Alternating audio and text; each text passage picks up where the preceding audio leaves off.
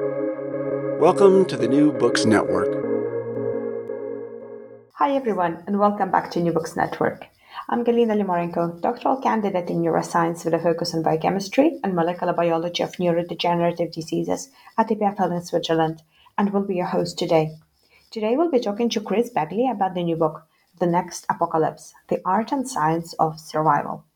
In this insightful book, an underwater archaeologist and survival coach shows how understanding the collapse of civilizations can help us prepare for a troubled future. Fusing archaeology, survivalism, and social criticism, The Next Apocalypse is an essential read for anxious times. Well, Chris, welcome to the show. Hi, thank you very much.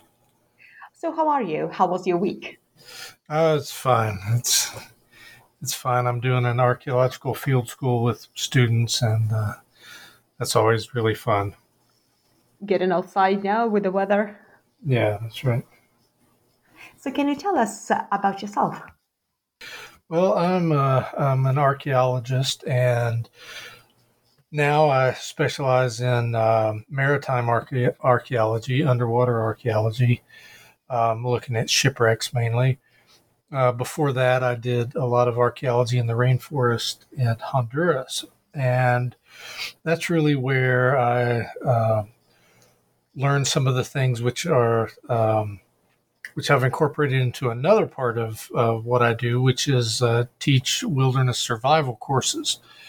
And that stemmed from a couple of things, just sort of the lifestyle of living in and around the rainforest in pretty remote areas. A lot of what we think of as survival skills are things that people do every day, starting fires, building shelters and things like that. And I'm also an anthropology professor here in Kentucky in the United States, and I teach archaeology and a few things beyond that. And how did you get interested in archaeology?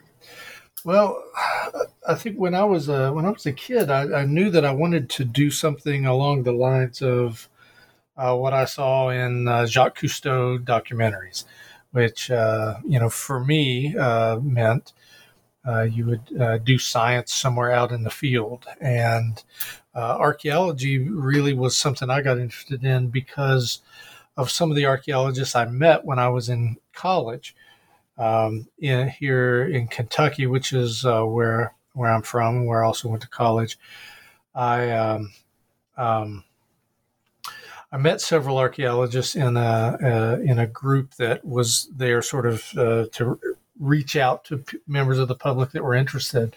Participated in a number of archaeological digs, and ultimately went from there. And you've got a really colorful career journey. So, what role did mentors or your colleagues and community play along all of this path? Well, it was.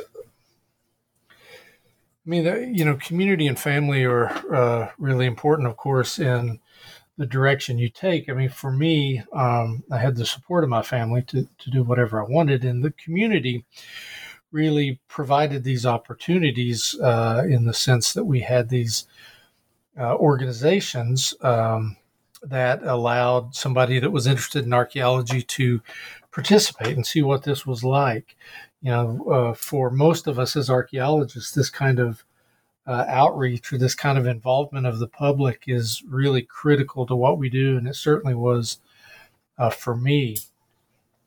And then, in thinking about sort of fundamental influences, the other would have been all of my experience at graduate school at the University of Chicago, where I got my doctorate, and there were really just so many people there that influenced the way I think about things later, including Marshall Solins, who's one of the great anthropologists who recently died, to several of the archaeologists that I worked with, and of course my fellow students ultimately as well. And what would you say to our student listeners and early career researchers? Well, one of I think the most important lessons that I've learned or that I've seen in a number of contexts is that it's really important for you to be there. I mean, just being present and available and willing to do things really opens doors and opportunities for you. I mean, we all have a vision of how our career might evolve, but there's going to be so many things that come along that may not follow that sort of preset plan that it's really important to have a mindset where you can take advantage of that. You know, I don't know that I ever envisioned being a maritime archaeologist or working underwater on shipwrecks.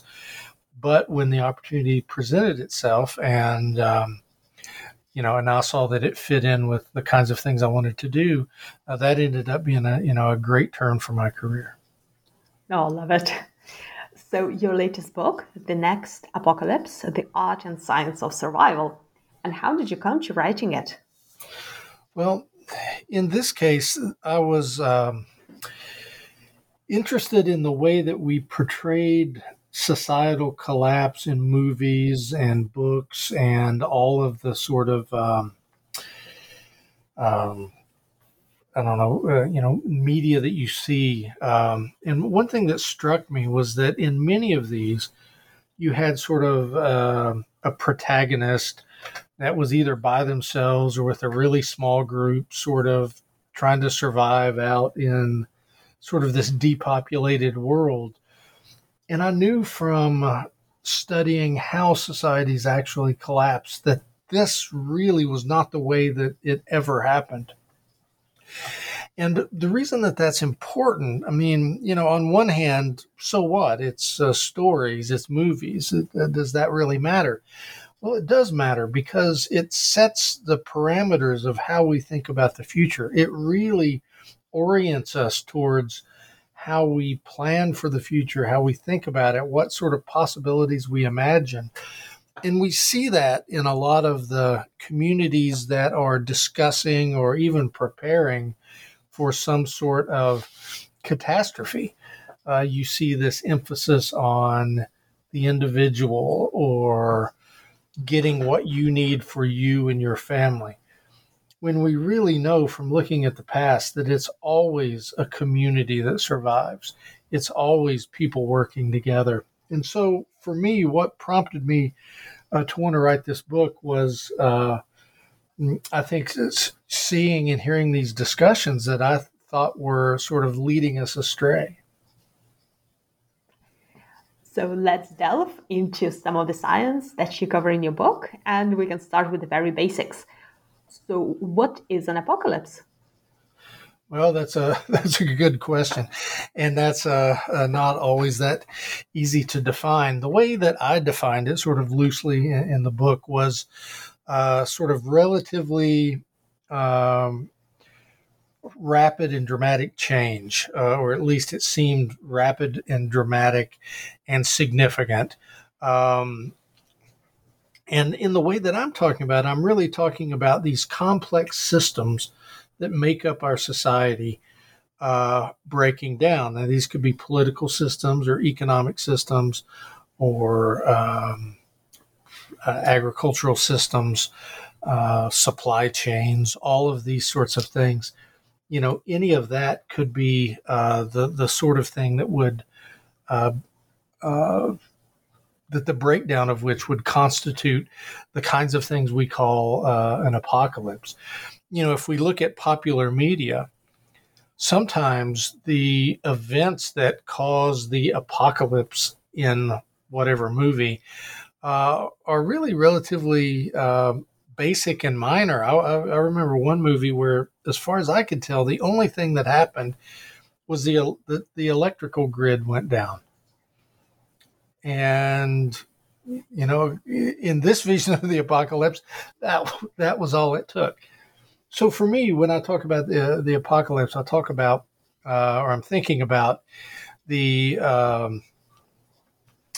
complex systems that we rely on and what happens when those shut down. And when did we start thinking about the concept of apocalypse? Well, it seems like looking back at the literature, it's a concept that's sort of always been there, and it also seems that every generation imagines that they're on the verge of some sort of collapse. I mean, that seems to be a pretty common idea that, things used to be okay and now they've just gotten decadent or they've declined or whatever. But that concept's been around for a long time. I mean, if we look back in the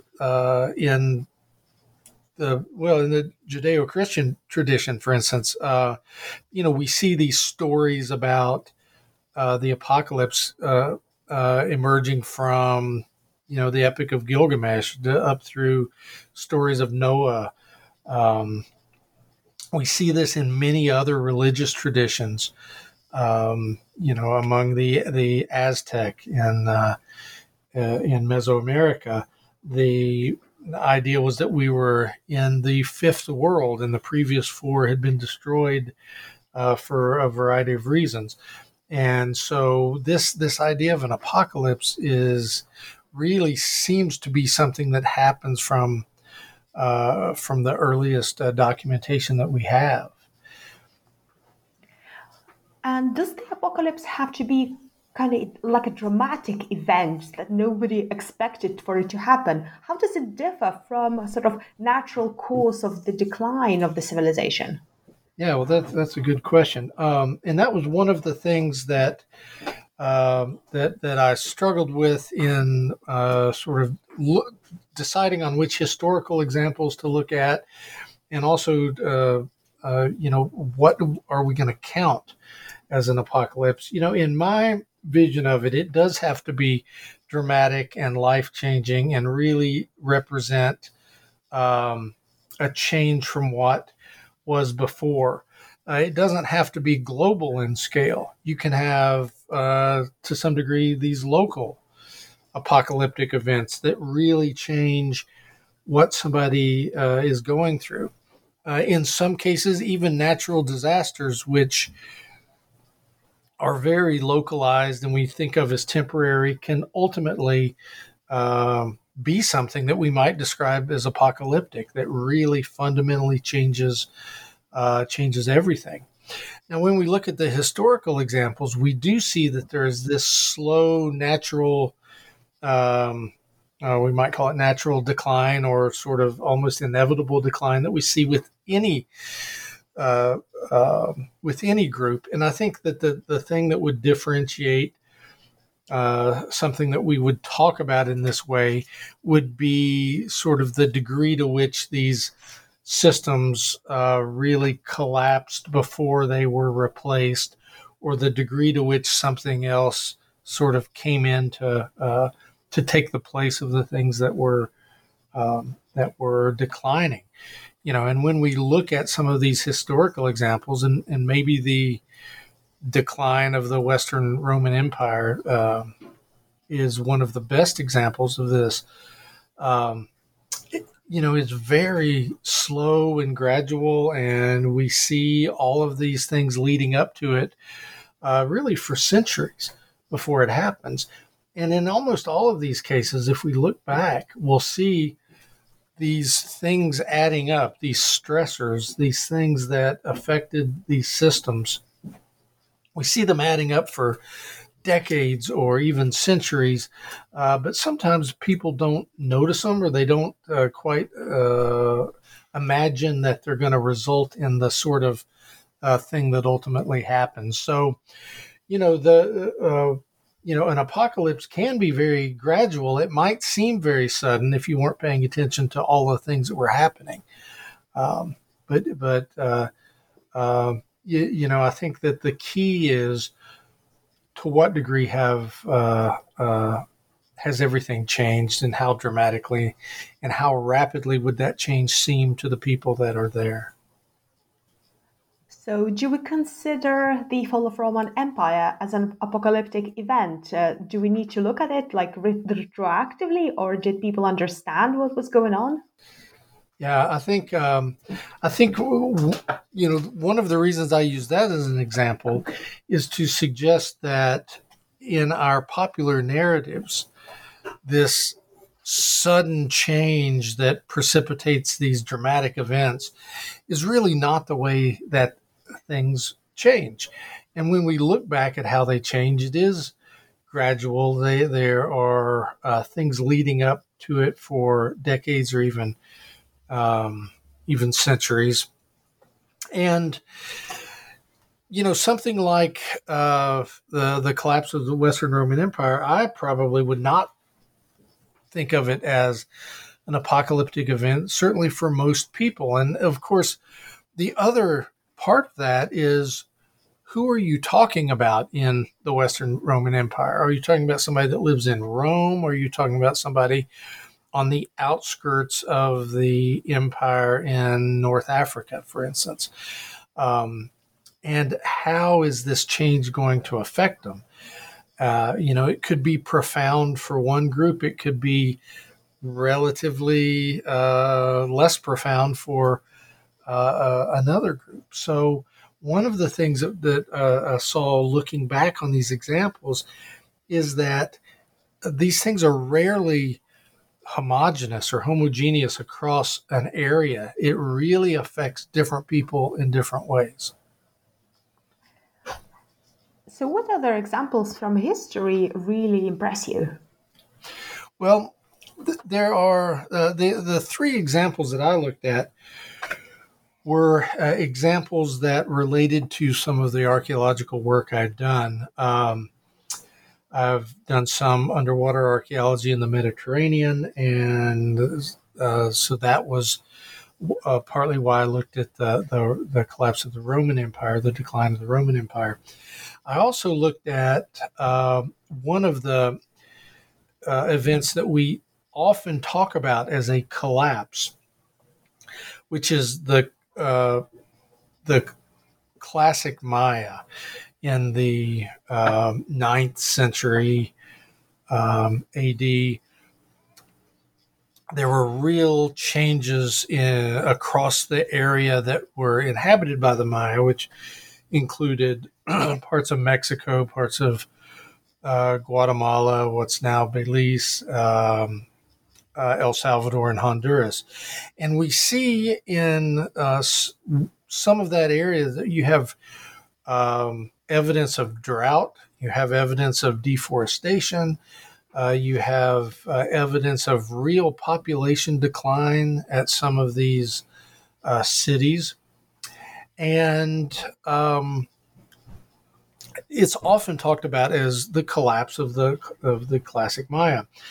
When you look more closely, however, we see that it really depends on where you're looking and when, and which part of society, what your role is, what your position is in the group, could radically shape how these changes affect you.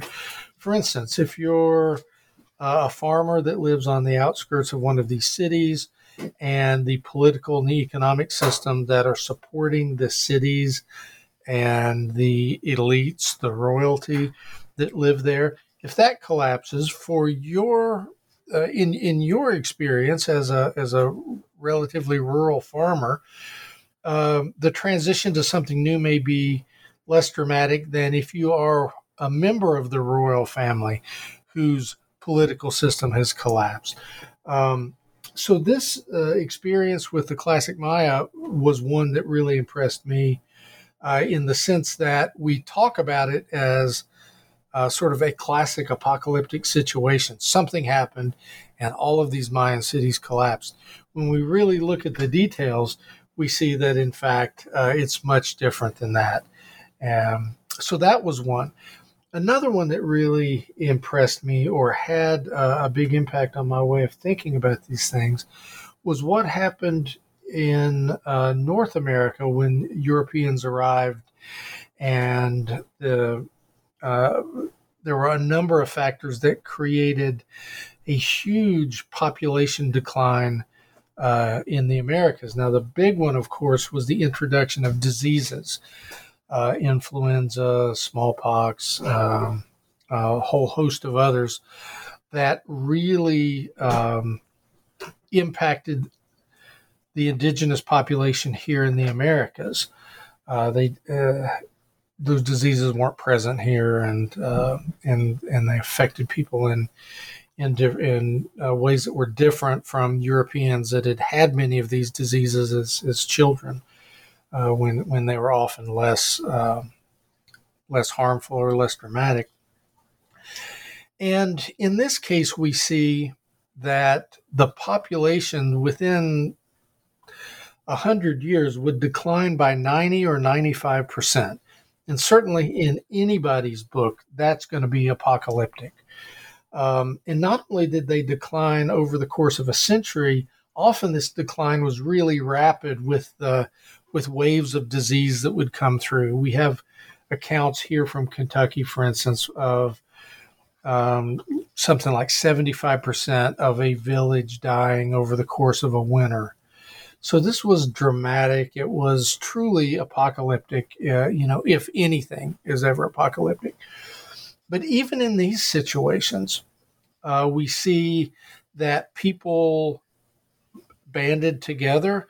They created communities, even in the face of their original community being largely destroyed. We saw the development of, for instance, multi-ethnic communities, remnants of different groups that had formerly lived separately that collated into a new community.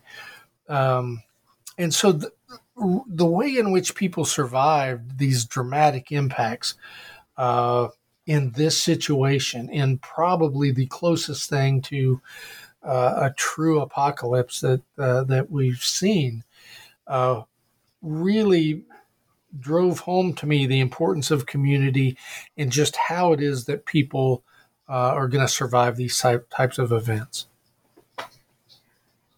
So, is the concept of apocalypse necessarily a human-directed phenomena, or can it be also thought when it comes in relation to animals, for example? So, if we think about the meteorite that contributed to the demise of dinosaurs, can this also be constructed as an apocalyptic event? Oh, well, I think you certainly could. Now, if we return to sort of my definition of these complex systems collapsing, maybe that wouldn't be the right way to think about those examples. But certainly, in the case of dinosaurs, for instance, there were these, everything collapsed. Their food sources, their, the normal environment in which they were gonna. In which they lived, would be affected, of course, by the decreased sunlight and all of this. And so, yeah, I think we certainly can. And I think that thinking about it in terms of dramatic, significant change that really disrupts these critical systems, probably works pretty much across the board. And coming to today's world, so what kind of apocalypses are there, or how do we think about them nowadays? Well, one of the, like I mentioned, one of the things that prompted me to write this book was looking at our popular media representations of an apocalypse. And not only did these popular representations seem to be problematic in terms of not looking like any sort of historical example, they were also problematic in that they seemed to not really capture what was going on and what, in my opinion, and the opinion of many others, are the potentially apocalyptic types of events that we're seeing. The big one for me, and I think for most people, is climate change. I mean, the way in which things are changing is just going to create incredible stress on any number of systems. In fact, we already see this in terms of how people are responding politically. Sometimes how people are being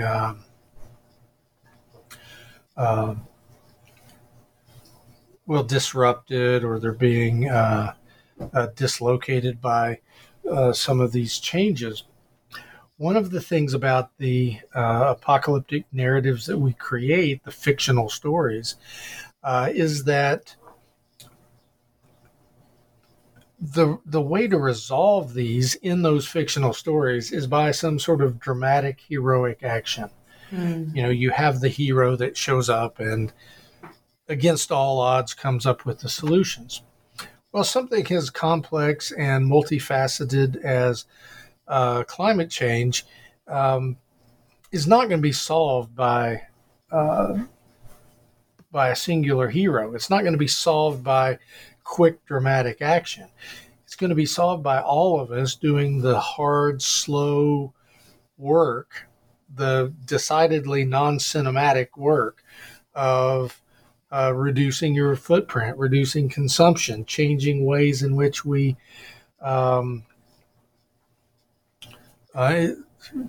move ourselves around, in which we live, etc.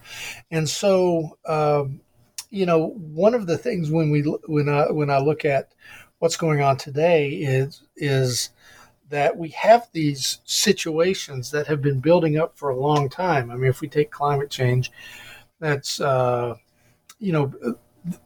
of the earliest writing about it that I've seen is from 1912. So that's, 110 years ago. People were already wondering about the effects of fossil fuels on the environment. Certainly by the 1970s, the potential for this kind of effect was widely discussed. And, 20 or 30 years ago, there were many people trying to raise the alarm. And it really has been maybe in the last 5 or 10 years, I think, that most people are seeing these signs that something's happening. And so, there's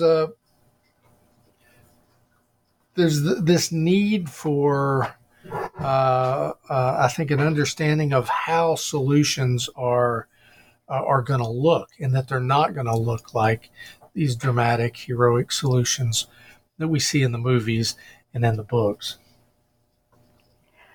So when the pandemic just started, one of the things that many people sort of got acquainted with was this term survivalism. And we heard stories of people who tend to do the survival stuff, I don't know, as a hobby, for example. So can you explain what is it and how did this start?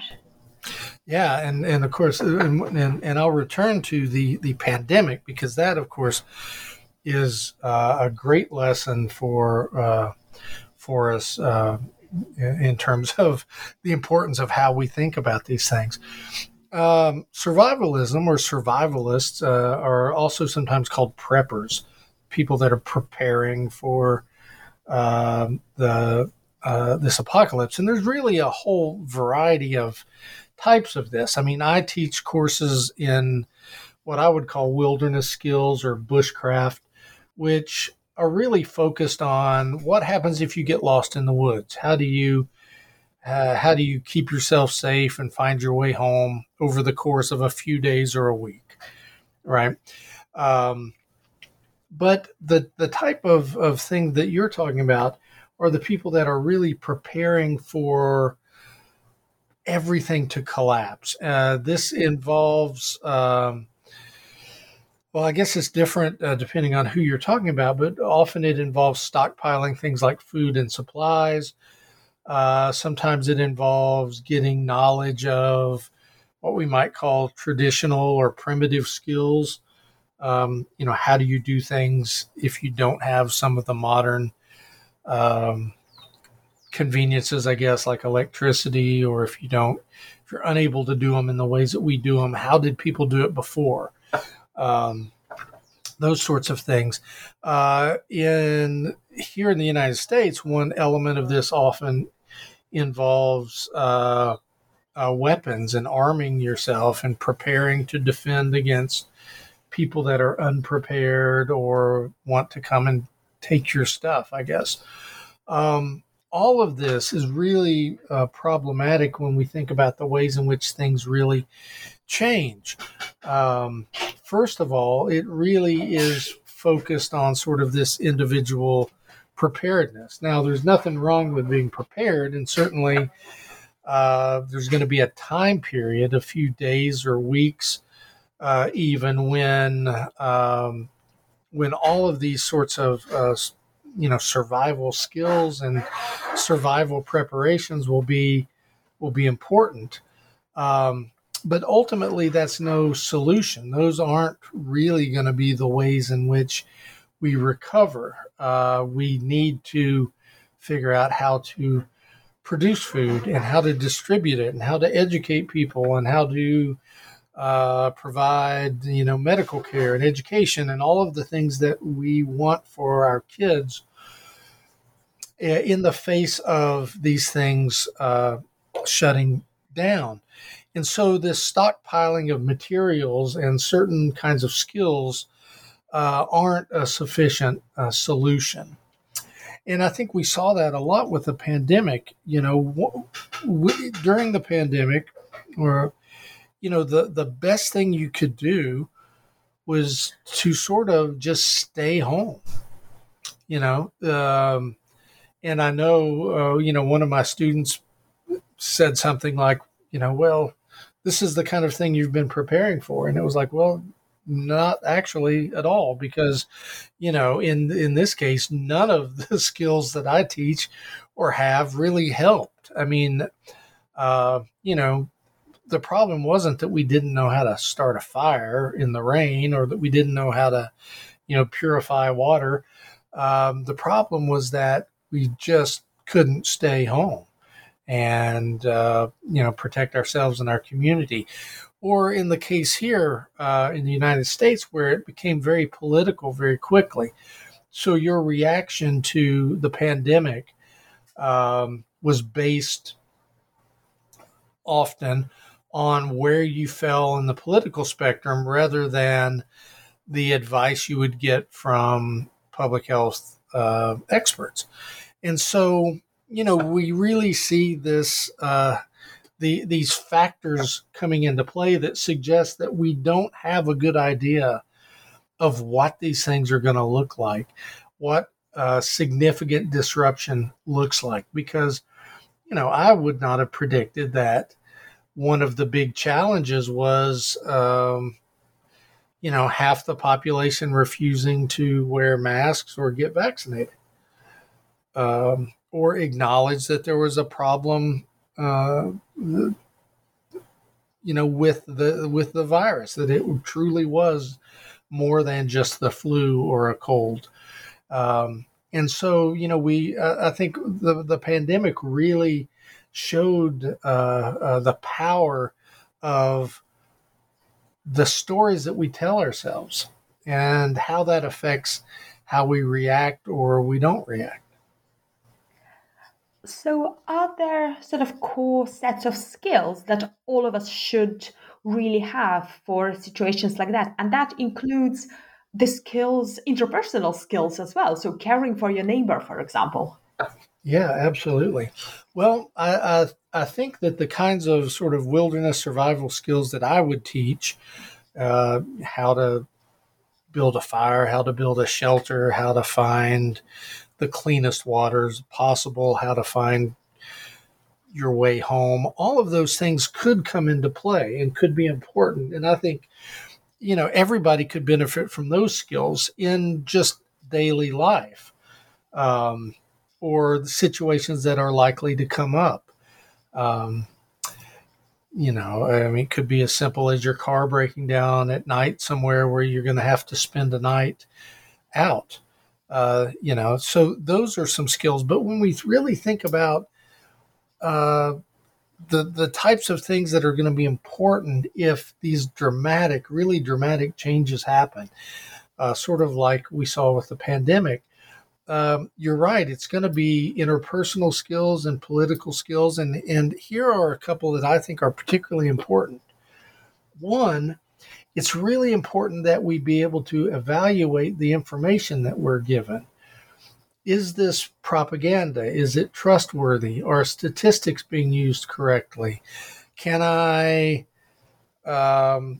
trust that the conclusion that has been drawn is a proper conclusion, or that really follows from the data? Because sometimes it's not. We mistake correlation for causality. We use statistics in the wrong way. We are given, a certain spin on something.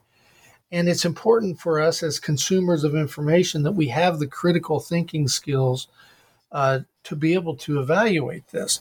Now, I know that sounds like a college professor talking, which I am, but it is ultimately very important. Another really important thing is to know who to listen to. One of the phenomena that we see is sort of this rejection of expertise, this idea that we're not going to listen to these experts. And on one hand, I think that's good. It's certainly good to question the advice you're getting. It's certainly good to look at whether or not there is real expertise there. But it's important to understand, especially in the face of competing information, who we should listen to. If somebody says you should wear a mask, if somebody says you don't need to wear a mask, who am I going to listen to? Who has the expertise? Who studied these things? Who is less likely to be giving me some sort of propaganda or spin that is meant to serve some other purpose? All of this, you could probably lump all of that under critical thinking skills, are going to be incredibly important. I think another part of this would be empathy, really.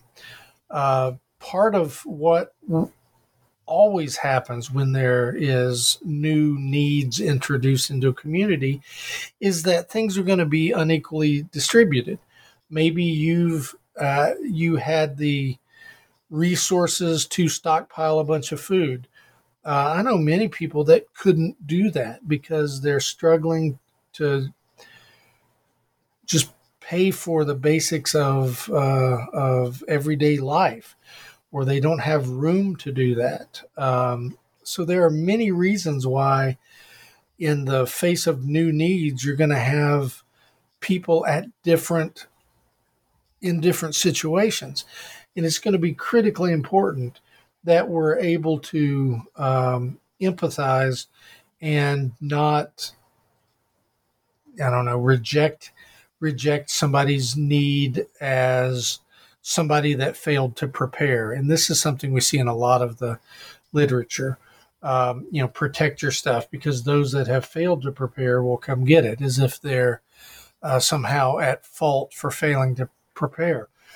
Now, they could be at fault in one sense, but it could be that it was an impossible task given their economic situation, given their living situation, given any number of attributes that their life that impact their life that we don't know about. So empathy will be important, and along with that, generosity. I mean, this really going to be in the case of dramatic change like you see after a natural disaster. This sort of caring for the community rather than your small group is also going to be critical because ultimately we're not going to be able to survive as little groups that are sort of stockpiling their stuff. So if I think of other skills that are critically important, would be the critical thinking skills, this sort of empathy and generosity. And I guess maybe if I added one last one, it would be flexibility. When things change, it's going to be uncomfortable. I mean, think about our discussions or our experience with, um, a new global, globally interconnected world where we're suddenly living in proximity with people that come from really different backgrounds, situations, traditions than us. Um, for many of us, that's great and it's exciting and that's the sort of thing we love about living in a city, for instance. But in other cases, it can be uncomfortable. There can be different ideas about, I don't know, gender roles or sexuality or personal space or how you talk to other people. I'm from uh, the southern United States. We are very indirect in the way we talk to people. We often buffer our conversations with all kinds of small talk and other things. Um, there are people in other parts of the country and other parts of the world that are not like that at all. And from one perspective, it might seem like some people are being rude. Or from another perspective, it might seem like people are taking forever to get to the point. And so we will see that there's going to be a great degree of potentially uncomfortable situations, where we have to adapt to living in these new situations in ways that may not be what we're used to. And, that could be how much space does each person have? Who lives in a house together? What do you eat? How much do you eat? What sort of, mobility are you able to have? Some of us are used to traveling a lot, and it could be that there's situations where that's just not feasible anymore, or it's not advisable, or it's using up resources in ways that we don't need to use them. And so I think this flexibility is going to be critically important too. I can see the title for the next survivalist book, something like How to Grow Tomatoes in Your Balcony or Veranda, and how to speak to your conspiratorial uncle without losing your mind, as well as how to how to share the sourdough starter with your neighbor with the just right amount of the small talk. Yeah, exactly. I mean, it sounds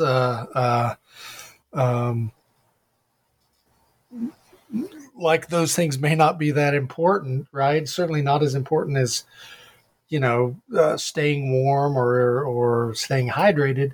But any of us that have lived in a place that you didn't grow up in know that ends up being your day-to-day experience, right? Where there are things that are challenges for you in this new place because the food's different. What is considered appropriate music volume at what time of the morning.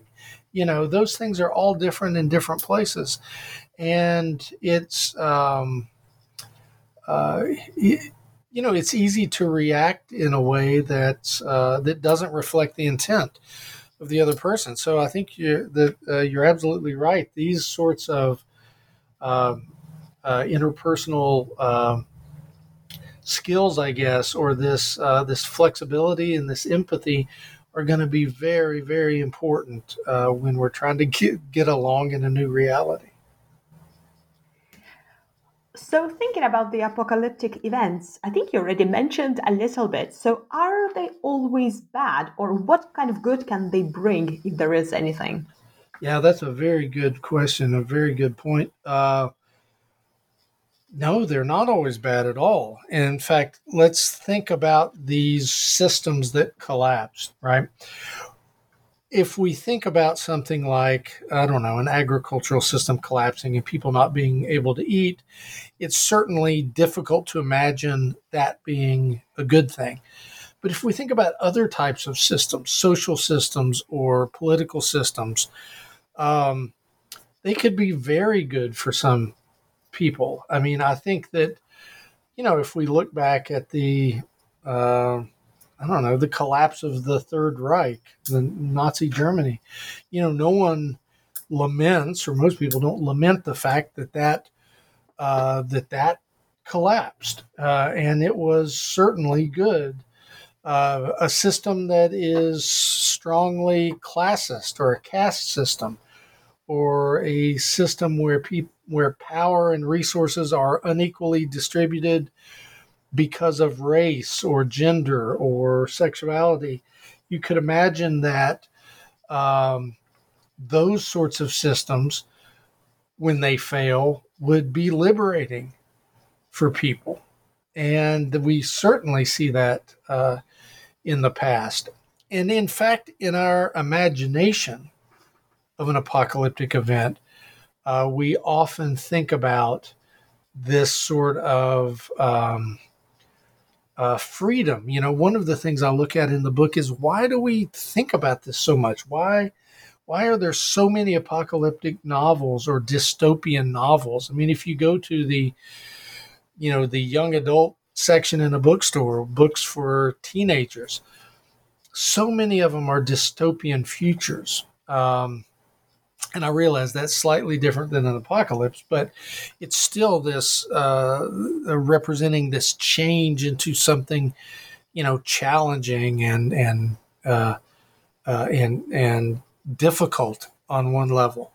But we see that on another level, it does free people in this imagination from the yokes that currently tie them down. Maybe it's that you're getting out from under, I don't know, student loans or other sort of debt, or a system where you're oppressed because of your gender or because of your sexuality. And so this sort of freedom when everything collapses is part of our fantasy of how these things might happen.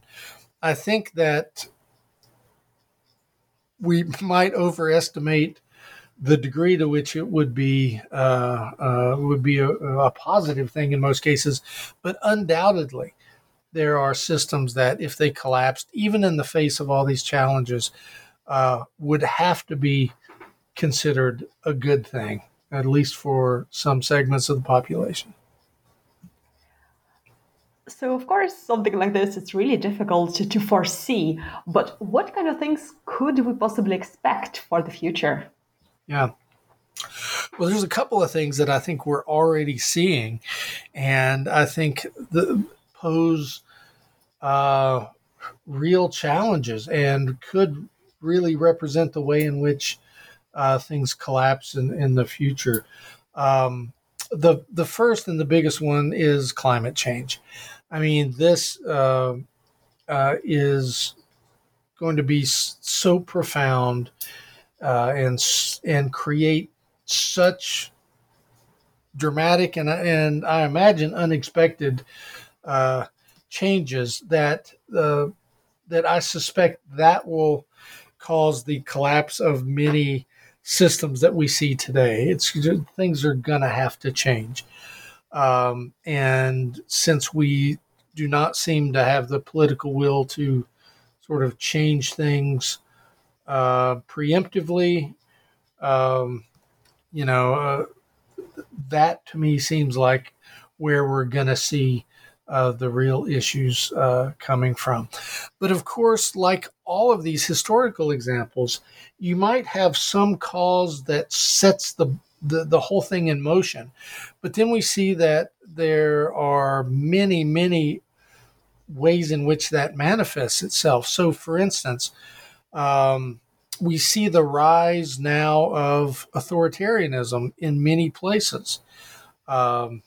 Strongly authoritarian right-wing governments in the U.S. and England and Turkey. There's a lot of examples of this, and of course, people remember or either remember or reference, the 1930s and the rise of fascism and the ways in which these other things, the pressures from, arising from the Treaty of Versailles or from the Great Depression that made some of these radical choices seem reasonable. We see similar things there. So I would say the second biggest threat is authoritarianism, where we're just going to see, things change on a political level. And I think if I had to think about a sort of a third thing, it's going to be, technology and sort of the interconnectedness that we have that change things in unpredictable ways. I mean, look at the influence of social media on really on everything from our interpersonal relationships to the outcome of elections. Look at the way in which it all played into the Arab Spring. 10 years ago. No one would have predicted that it was, the presence of these sort of social media apps or of cell phones or of ways to stay connected that would have enabled things to happen that hadn't been able to happen before. So I think that, there certainly could be changes coming from this that we don't see happening.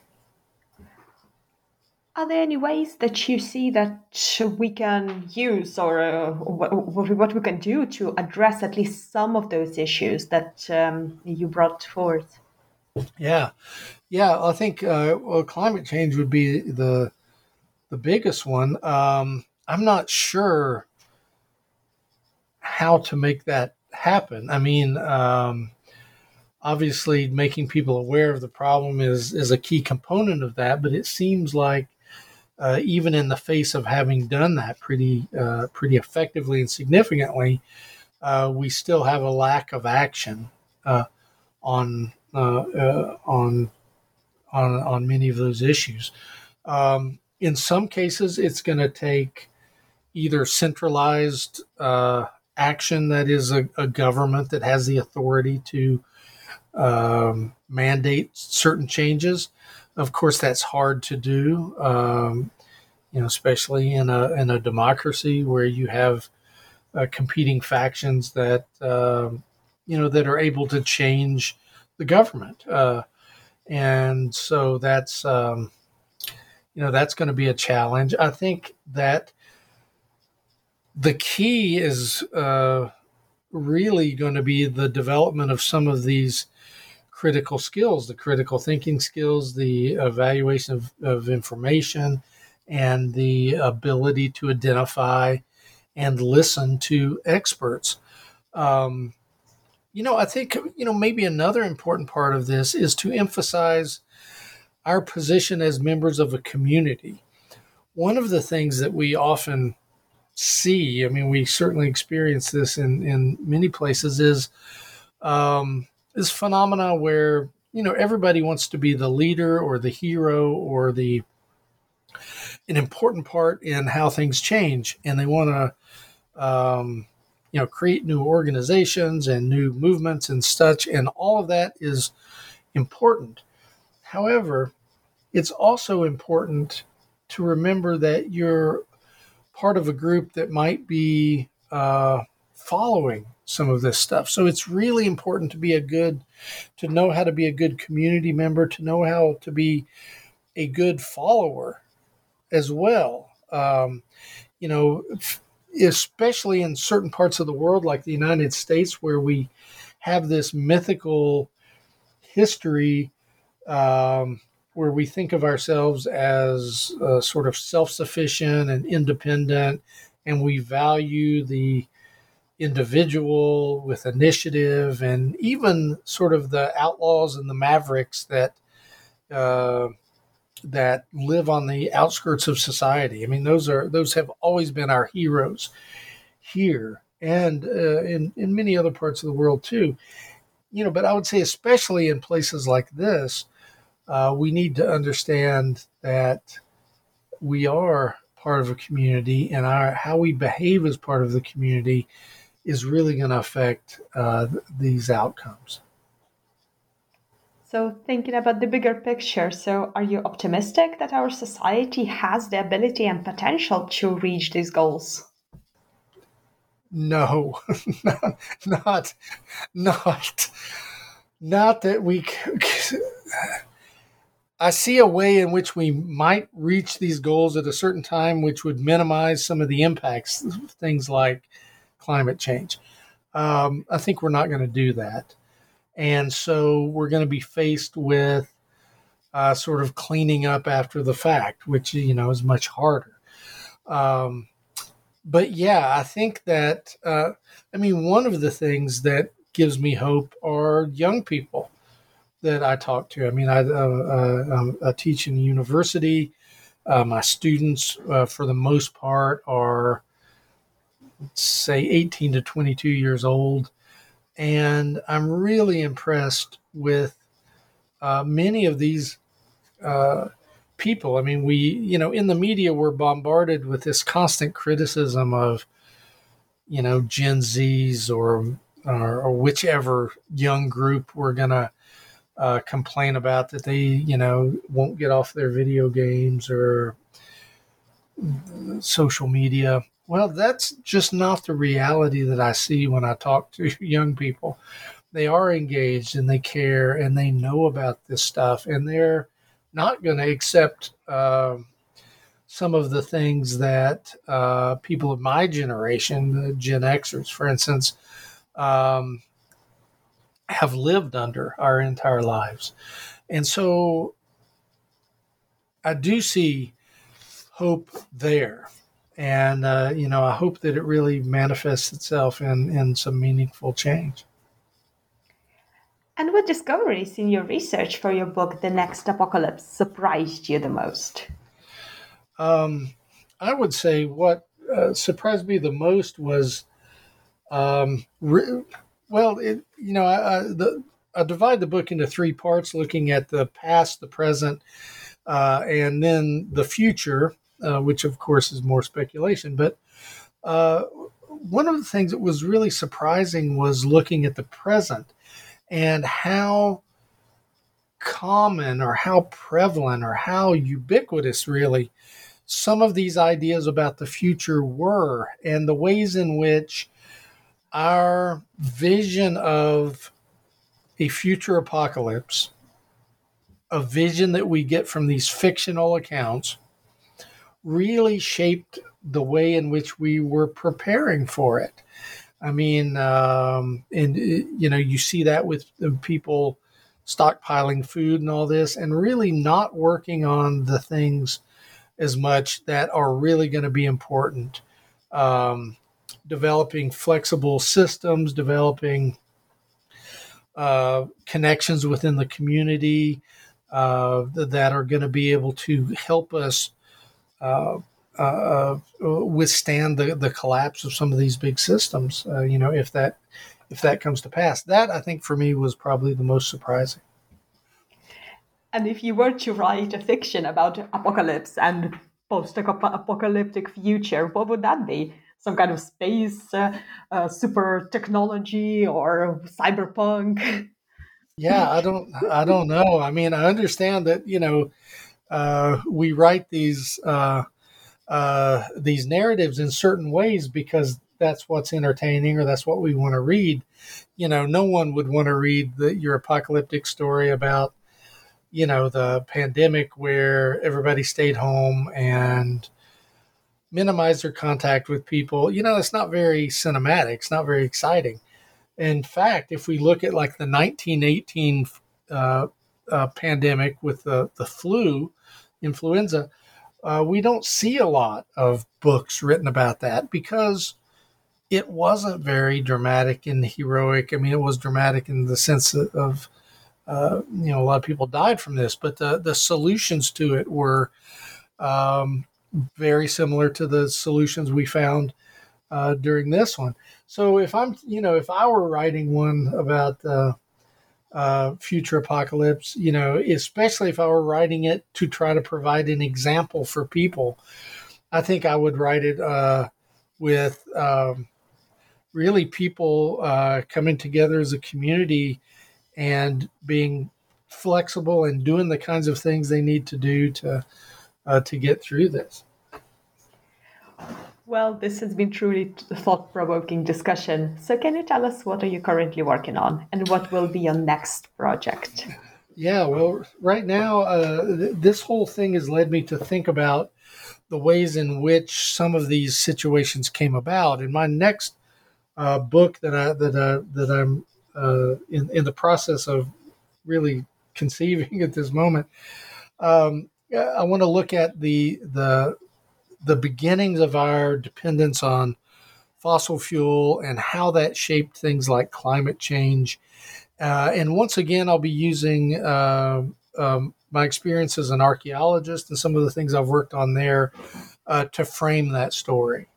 Something that really looks back into the 19th century and looks at how this stuff developed. And what would be the best way for our listeners to find more information about your work and also your book? Well, the best way to find that would be to visit my website, which is chrisbegley.com. It has some information about me. It has information about my book and also a number of essays that I've written on this and other topics. My book, The Next Apocalypse, The Art and Science of Survival, is available as a physical book, as an ebook, and as an audio book, and that is on pretty much any online platform or in your brick and mortar bookstores.